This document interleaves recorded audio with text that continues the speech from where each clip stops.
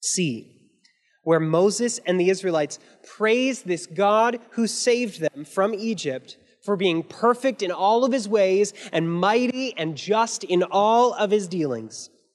The Israelites look back at the Red Sea, the object of their deliverance and Egypt's judgment, and they praise God. They sing a song to say that God is a mighty judge and a mighty Savior. And that's the main idea that I want you to take home today. God is a mighty judge and a mighty Savior. So, what do you do with that information? Don't run from him. God is a mighty judge and a mighty Savior, so don't run from him. And before we dive in, I want you to notice one thing before we read the passage. This is a song. So when Moses and the Israelites saw God display his greatness before them in the Red Sea, they sang a song of praise. Today, we live in a fast-paced, media-saturated world, and it's really easy to read the Bible and hear about this incredible, infinite, eternal, almighty, world-ruling, Satan-crushing, sin-healing, sinner-saving God, and then walk away and say, yeah, that's pretty neat, and then we go back to looking at our phones. Friends, we must never have an encounter with this amazing God that does not drive us to our knees in worship and drive us to our feet in endless praise.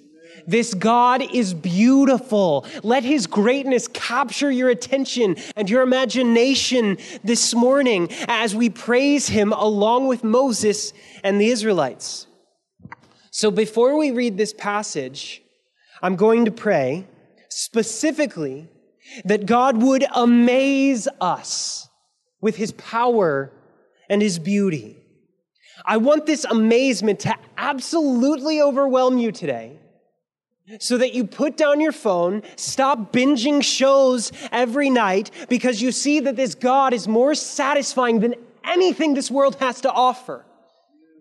I want this amazement to absolutely overwhelm you today so that you would know that this God is worthy of your entire life, that you would stop playing church and just showing up every Sunday, but that you would start living for his glory among the nations, and knowing that living for that is better than living for your career or living for a platform or living for power or anything else that you might get in this world. So let's pray, asking God to amaze us. Then we're going to read this glorious song, and then we're going to jump into studying it together. God, you are glorious. Would you cause your glory to shine through today? Would you leave every one of us completely amazed at your wonders and your glory? God, would we leave here today completely forsaking the folly of sin because we see it for what it is, as foolishness and death? God, would you amaze us with your glory so that we don't want to live for anything else but you because you're glorious and you're wonderful? Please, God, would you amaze us today at the wonders of who you are? It's for your name we pray. Amen. Exodus 15, the Song of the Sea. Then Moses and the people of Israel sang this song to the Lord, saying, I will sing to the Lord, for he has triumphed gloriously. The horse and his rider he has thrown into the sea. The Lord is my strength and my song, and he has become my salvation. This is my God, and I will praise him. My father's God, and I will exalt him. The Lord is a man of war. The Lord is his name. Pharaoh's chariots and his host he has cast into the sea, and his chosen officers were sunk into the Red Sea. The floods covered them. They went down into the depths like a stone. Your right hand, O Lord, glorious in power, your right hand, O Lord, shatters the enemy. In the greatness of your majesty, you overthrow your adversaries. You send out your fury, it consumes them like stubble. At the blast of your nostrils, the waters piled up. The floods stood up in a heap. The deeps congealed in the heart of the sea.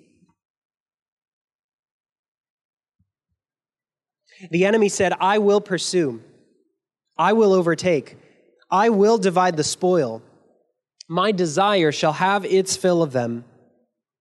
I will draw my sword. My hand shall destroy them. You blew with your wind. The sea covered them. They sank like lead in the mighty waters.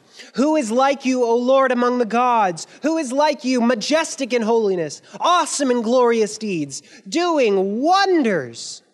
You stretched out your right hand. The earth swallowed them. You have led in your steadfast love the people whom you have redeemed. You have guided them by your strength to your holy abode. The peoples have heard, they tremble. Pangs have seized the inhabitants of Philistia. Now are the chiefs of Edom dismayed. Trembling seizes the leaders of Moab. All the inhabitants of Canaan have melted away. Terror and dread fall upon them because of the greatness of your arm. They are still as a stone till your people, O Lord, pass by. Till the people pass by whom you have purchased. You will bring them in and plant them on your own mountain, the place, O Lord, which you have made for your abode, the sanctuary, O Lord, which your hands have established. The Lord will reign forever and ever. Amen.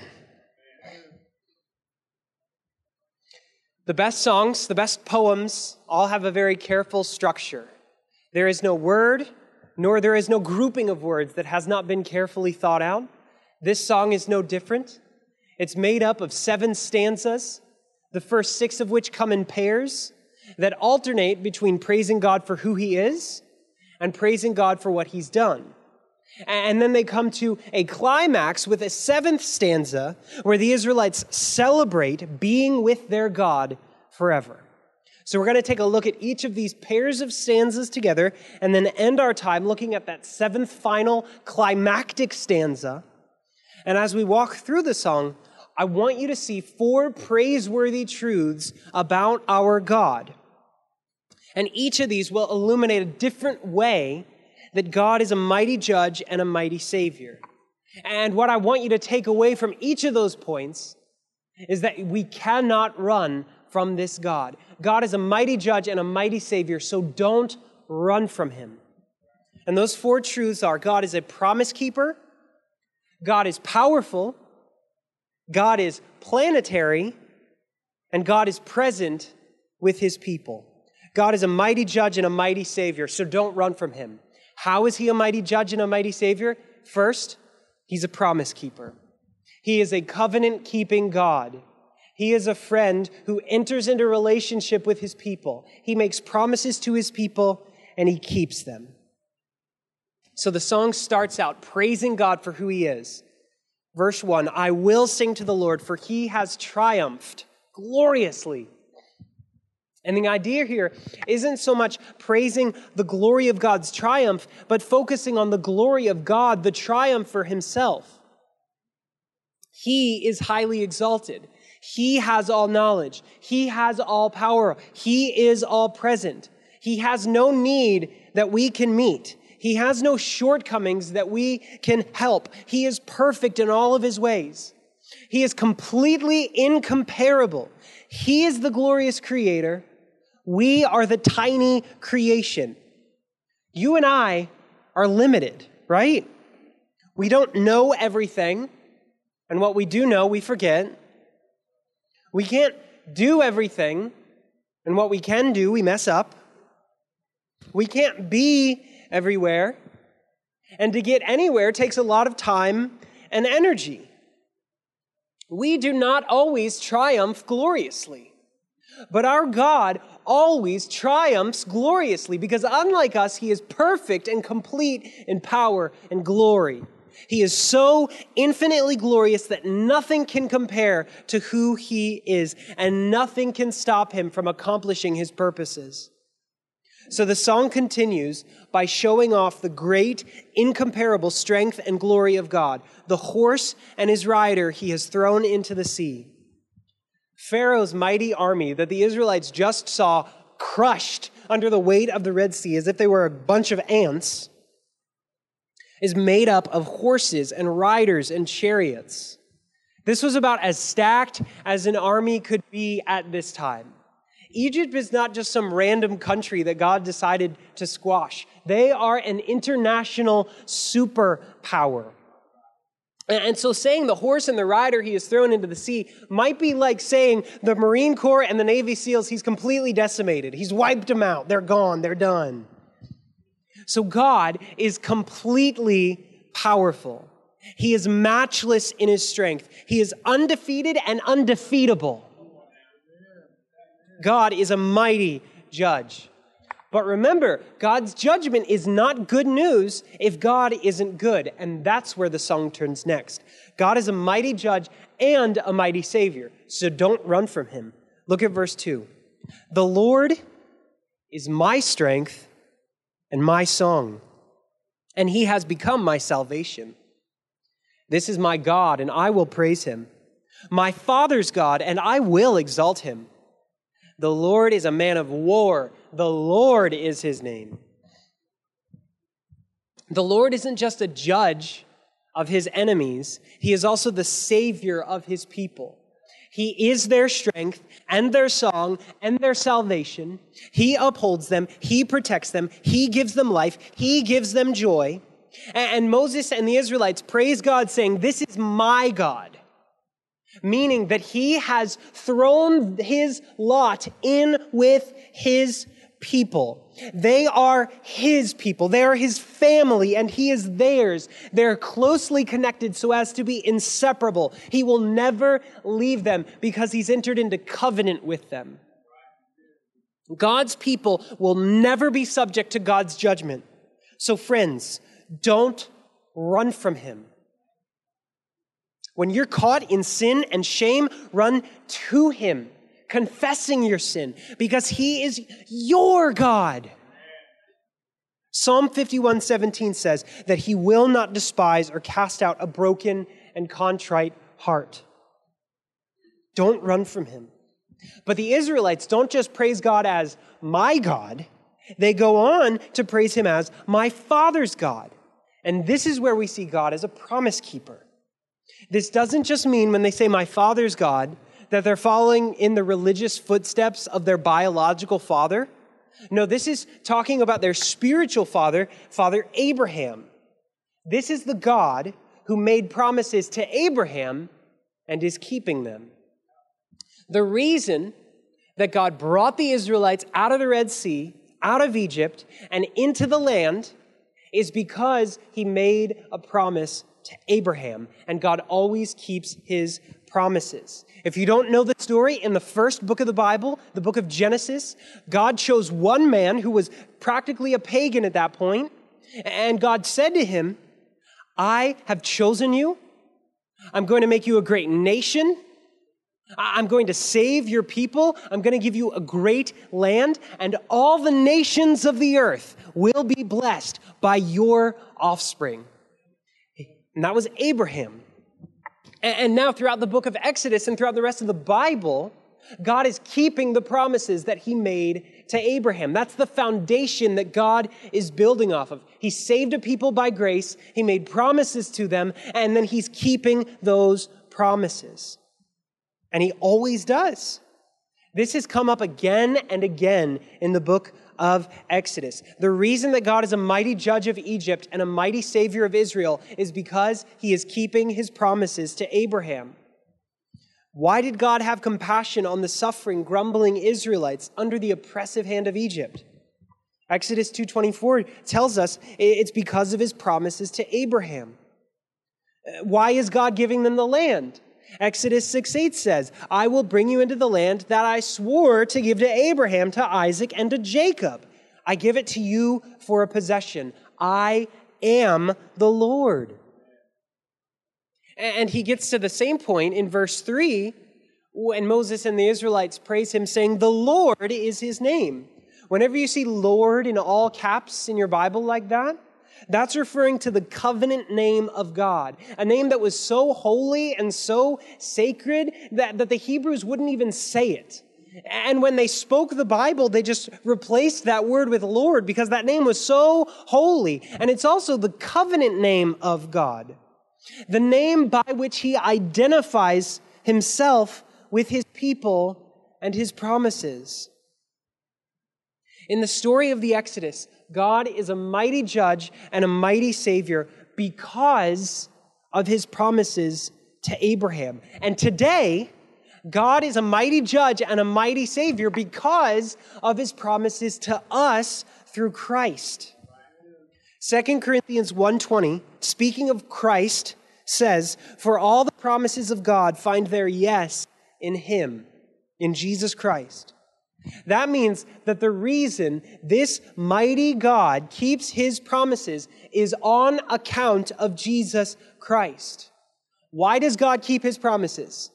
Because of Jesus Christ. If it were up to us to keep our end of the bargain, God would have no reason to keep his promises because we always fail. But in the midst of our sinfulness, God is faithful. Jesus Christ was always faithful to God. He always obeyed God. He was always kind to other people. He never sinned or did wrong. He never abused his authority.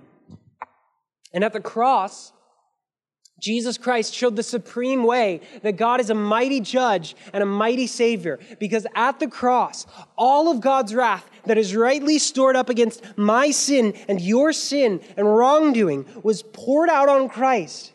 He took the punishment for our sins onto himself. God judged him in our place so that anyone who believes in Christ alone for salvation can be saved. God is a mighty judge and a mighty savior. And then, because Christ had no sin to hold him in the grave, he rose victoriously 3 days later. The cross perfectly reveals God as a mighty judge because he poured out his right wrath on sin. But it also perfectly reveals God as a mighty savior because he poured that right wrath on his own son rather than on us. And that's why God's promises can be true for us. Not because we've earned them, but because Jesus did. He died and he rose again to guarantee those promises. And as long as Jesus is alive, God will always keep his promises. And friends, the Lord Jesus is risen from the dead and he will never die again. So that means that our God is a perfect promise keeper. But these promises are not true for all people. Israel did cross through the Red Sea, but Egypt was crushed. Only those who are in Christ by faith can claim these promises. So don't run from him. Find these promises of forgiveness and life and freedom for yourself today by trusting in Christ. The song continues in verses 4 and 5, where the Israelites move from praising God for who he is to praising God for what he's done. Pharaoh's chariots and his host he cast into the sea, and his chosen officers were sunk in the Red Sea. The floods covered them. They went down into the depths like a stone. God is a mighty judge and a mighty savior. We see it in the way that he keeps his promises. And number 2, God is powerful. God is a mighty warrior, and his people praise him for his infinite power and his conquering justice. We see this in verses 6 through 10. The section follows the same format as the previous one. God is praised for who he is, glorious in power, and then he's praised for what he has done, showing his power by judging Pharaoh. Verse 6, your right hand, O Lord, glorious in power, your right hand, O Lord, shatters the enemy. They are completely shattered. Have you ever broken a glass in the kitchen and you've tried to put it back together? That's a jigsaw puzzle that is beyond you, because that glass is broken into a million tiny pieces. There is nothing left to repair. Our Lord is glorious in power, and none of his enemies stand a chance. And that's what he proved at the Red Sea. Verse 7, in the greatness of your majesty, you overthrow your adversaries. You send out your fury, it consumes them like stubble. Have you ever sat around a campfire and you pulled some grass off the ground and you tossed it in? Show of hands, how many of you have found that grass in the ashes the next day? None of us. The grass just shriveled up immediately. It was gone without a trace. It was consumed by the ashes. And that's how God is with his enemies. They are completely consumed. This is my favorite one, verse 8. At the blast of your nostrils, the waters piled up. The floods stood in a heap. The deeps congealed in the heart of the sea. So this is one of the most stunning images in all of Scripture to me. How did God part the Red Sea? With a blast from his nostrils, this sea split apart and it stood still, and the Israelites crossed through. That's astounding. And so Egypt sees, the seas are parted and they don't appear to be moving. And so what did they do? Verse 9, the enemy said, I will pursue, I will overtake, I will divide the spoil. My desire shall have its fill of them. I will draw my sword, my hand shall destroy them. You blew with your wind, the sea covered them. They sank like lead in mighty waters. Egypt, in verse 9, is so presumptuous, making plans about conquering, and they're deciding what they're going to do with Israel's treasure. And God says, no, that treasure is not for you. And he blows again, and the seas crush them. As easily as he parted the Red Sea, he sent it tumbling back down over the Egyptians. Our God is in complete control of all of his creation, because unlike Egypt and unlike us, he never sets out on any errand that he does not perfectly accomplish, because he is perfect in all of his ways. And God is not fighting against creation, trying to mold it and bend it to make it do his will.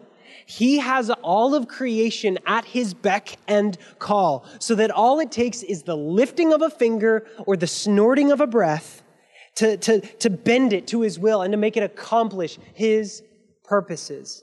This is one way that the story of the Bible is absolutely unique from any other creation story. Every other creation story deals with gods who are wrestling against this pre-creation chaos, trying to mold it and fight it and subdue it. But our God simply speaks creation into being, and then with a word, he speaks creation to obey his command.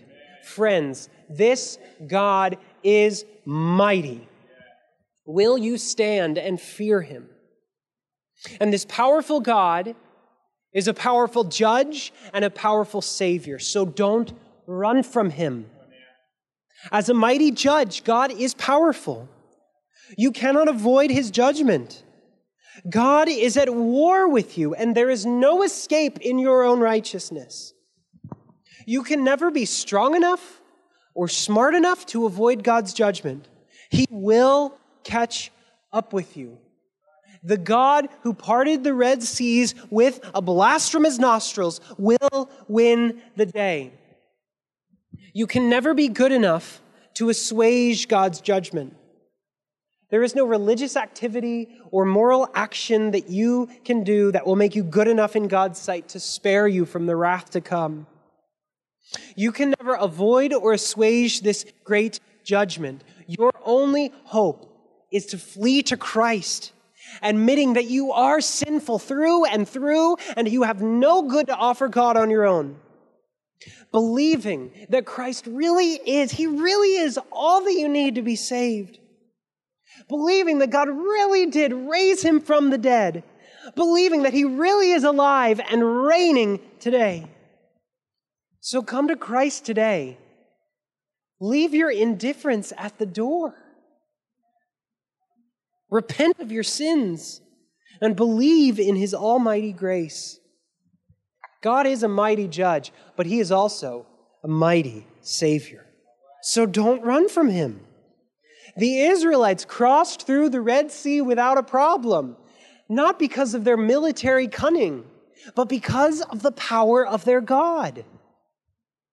And God shows this same mighty salvation to us today in the worst of our suffering and in the worst of our sin. This powerful God is with you in the worst of your suffering. You have no need that God cannot meet. He is powerful, and He who saved you will keep you to the end. So, Christian, in the worst of your suffering, no matter what you're going through, our God knows and He hears and He cares, so run to Him. He has never left you, and He will never leave you. Trust Him, trust Him, trust Him. The powerful God is with you in the worst of your suffering, and He is with you in the worst of your sin.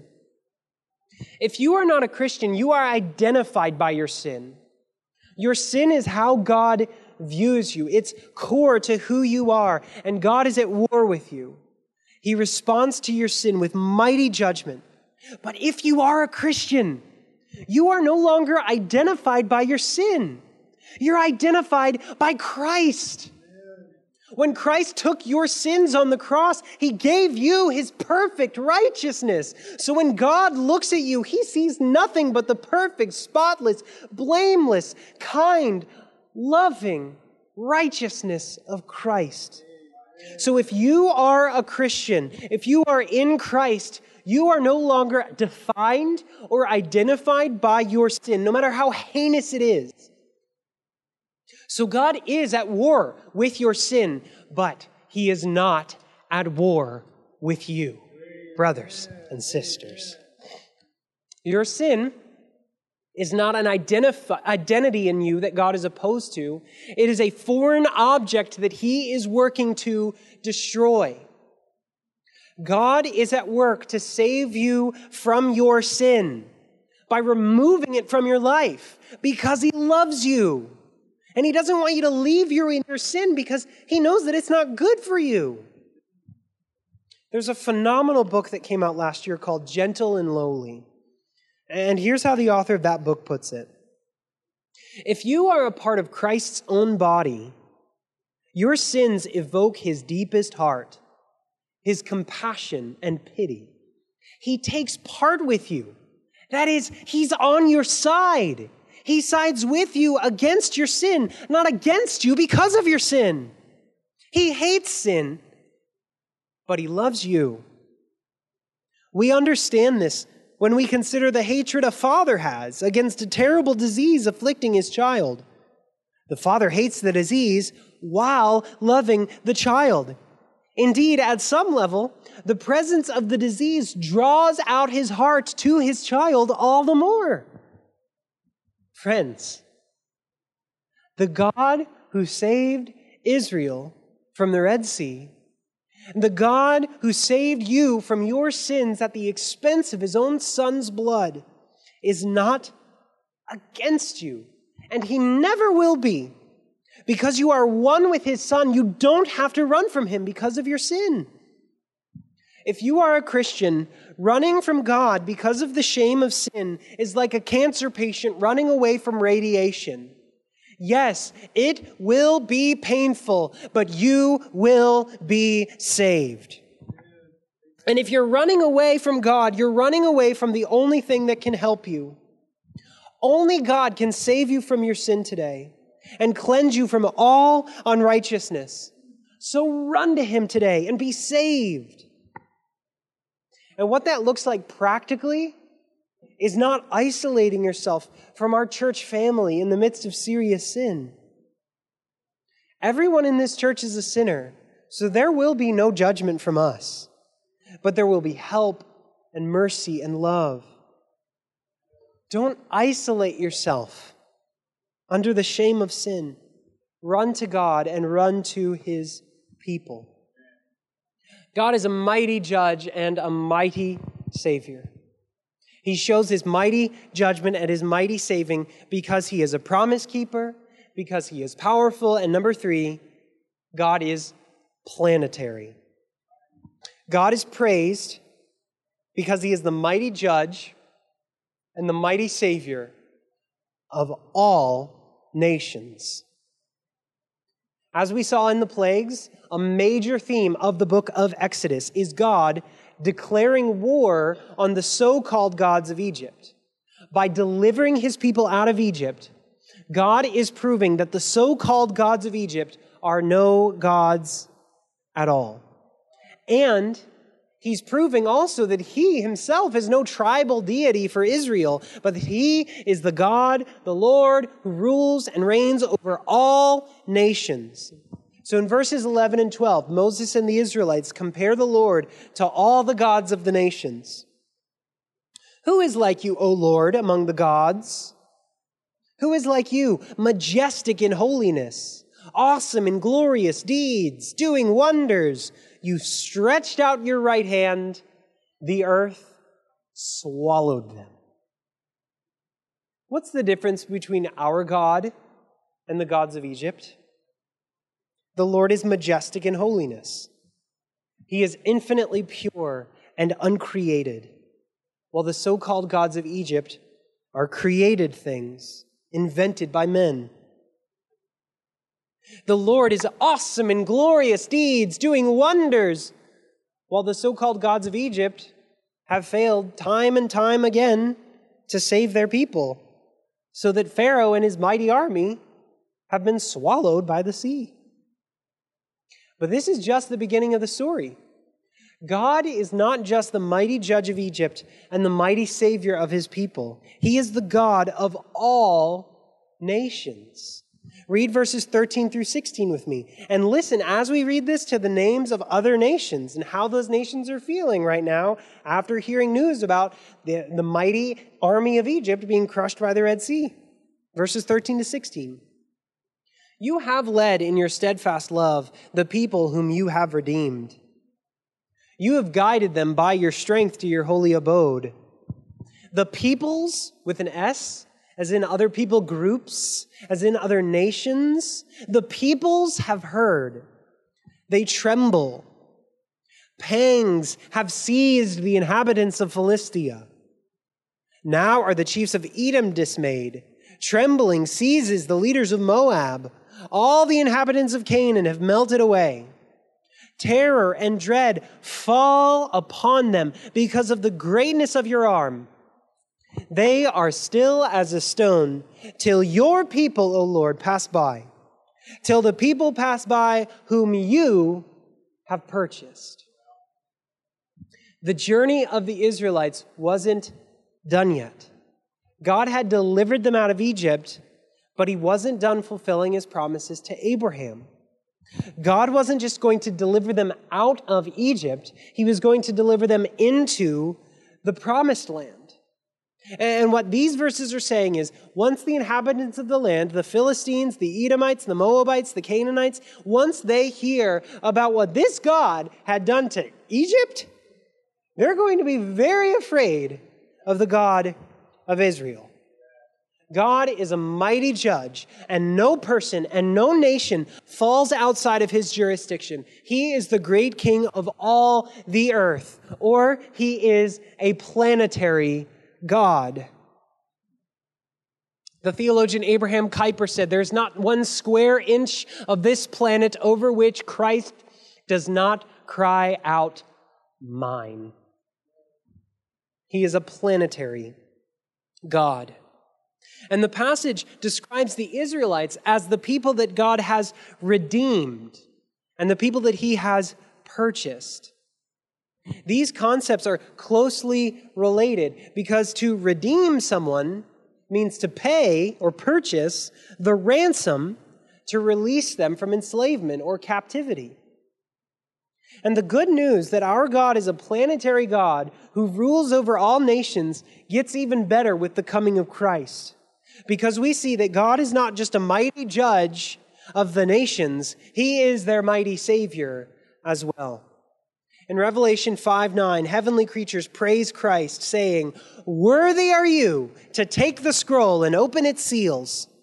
They're praising Christ, saying, "For you were slain, and by your blood you ransomed people Sound familiar? We just read that in Exodus 15. So Christ, by his blood, ransomed people for God from every tribe and language and people and nation. God has redeemed people, not just out of Israel, but from every tribe, tongue, and nation. Today, there are thousands of tribes and tongues and nations where the good news of Christ is not known because it has never been shared. People in those places do not know that Christ is a mighty judge and a mighty Savior because they've never heard of him. Christ purchased people for God from those tribes and tongues and nations, but they will not be his until Christians like us take this good news to them. The God that we are praising in Exodus 15 is more worthy of your life than any cause you could give it to. And so some of you are going to be called to lay down your life to bring that good news that Christ saves to all nations. Some of you will be called that way. Some of you already have. But all of us are called to pray. I want to encourage you to start praying for unreached people like this today. There's an app called the Unreached of the Day app. And every day they'll send you a notification with a different unreached people to pray for. People who have never heard the good news of Christ. And if you're interested in learning more about Jesus Christ as the mighty judge and mighty Savior of all nations, and finding your role in making that good news known to the ends of the earth, we're going to be starting a cross-cultural missions cohort this fall to do just that. And so come talk to me today if you're interested in being a part of that. God is a mighty judge and a mighty Savior, so don't run from him. He shows his mighty judgment and his mighty saving because he is a promise keeper, because he is powerful, because he is planetary, and finally, God is present with his people. Baked into the conclusion of this song is the glorious promise that God will dwell with his chosen people forever. Here's how the song ends, verses 17 and 18. You will bring them in and plant them on your mountain, the place, O Lord, which you have made for your abode, the sanctuary, O Lord, which your hands have established. The Lord will reign forever and ever. This song is looking forward to a day when God's people live on a mountain and God himself dwells on that mountain as well. It is his abode. It is his sanctuary. It is his home. That sounds pretty great, right? And this is a major theme in the book of Exodus, and it becomes a major theme throughout the rest of Scripture as well. So first of all, the entire reason that Moses and the Israelites are being brought out of Egypt is not ultimately so that they can have the promised land, but so that they can be with God. Look at Exodus 5:1. This is the first time Moses and Aaron brought their demands to Pharaoh, and they say, "Thus says the Lord, the God of Israel, let my people go, that they may hold a feast to me in the wilderness."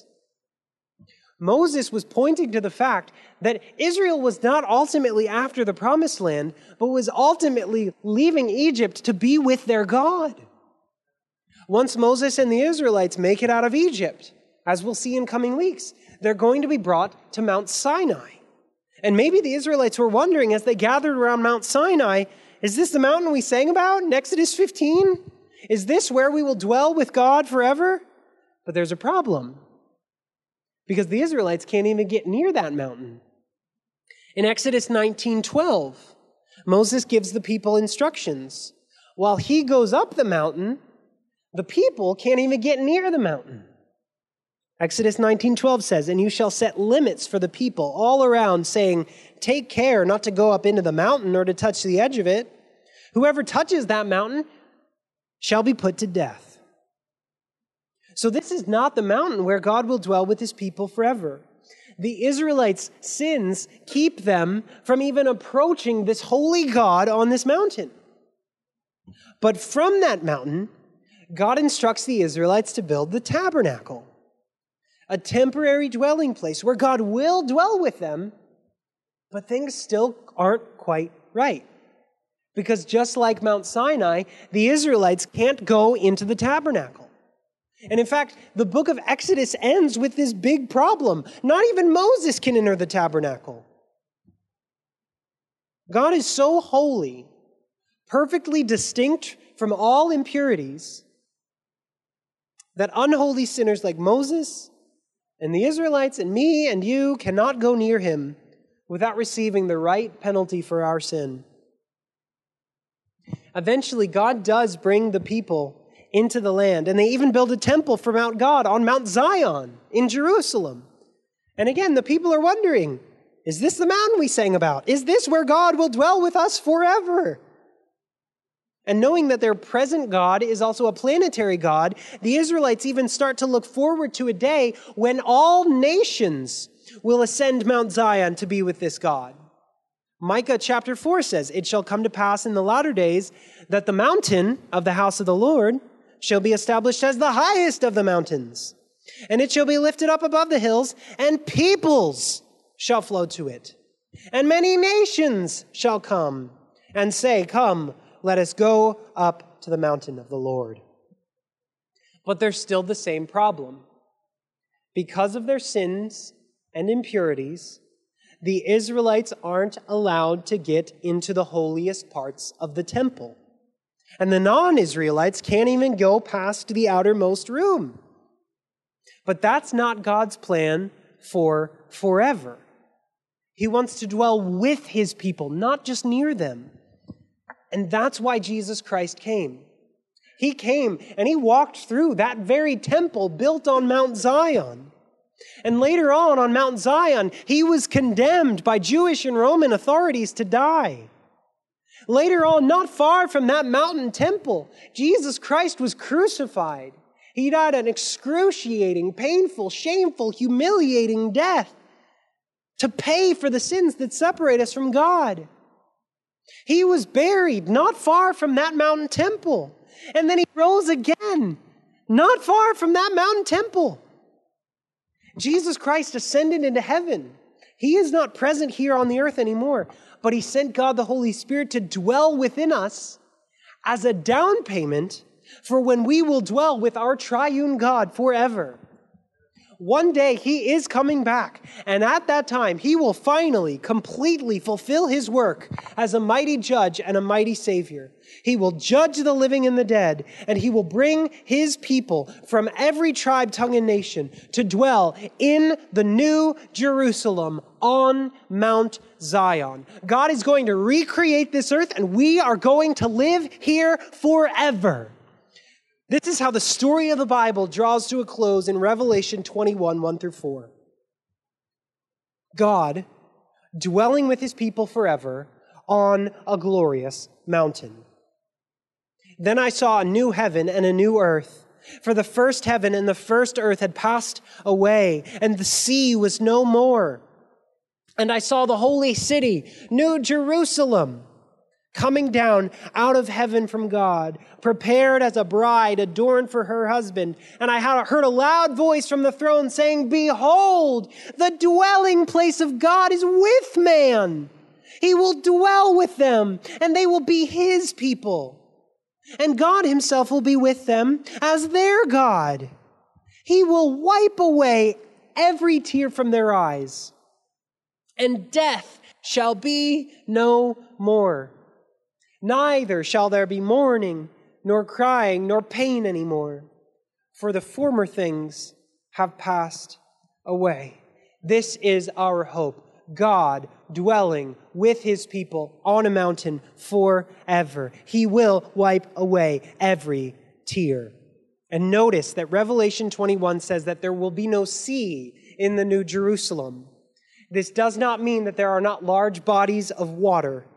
It means that the waters of judgment, the waters that crushed Pharaoh and his army, are no longer needed because God's judgment is finally, fully completed forever.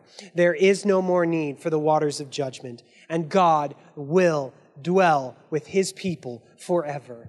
God is a mighty judge and a mighty savior, so don't run from him. As your judge, he is present. You cannot escape from his judgment unless you flee to his Son. So do that today. If you want to learn more about that, come talk to me at the back of the room today. And as a mighty Savior, he is present. He is your home. So don't run from him. Run to him in faith, confessing your sins, and looking forward to the day that every tear caused by suffering and sin will be wiped away. Let's pray together. God, we praise you as the mighty judge and mighty Savior of all the earth. I pray that you would open our eyes now to behold your wonders, that we would not remain indifferent, but that we would leave our sins here and that we would run hard after you.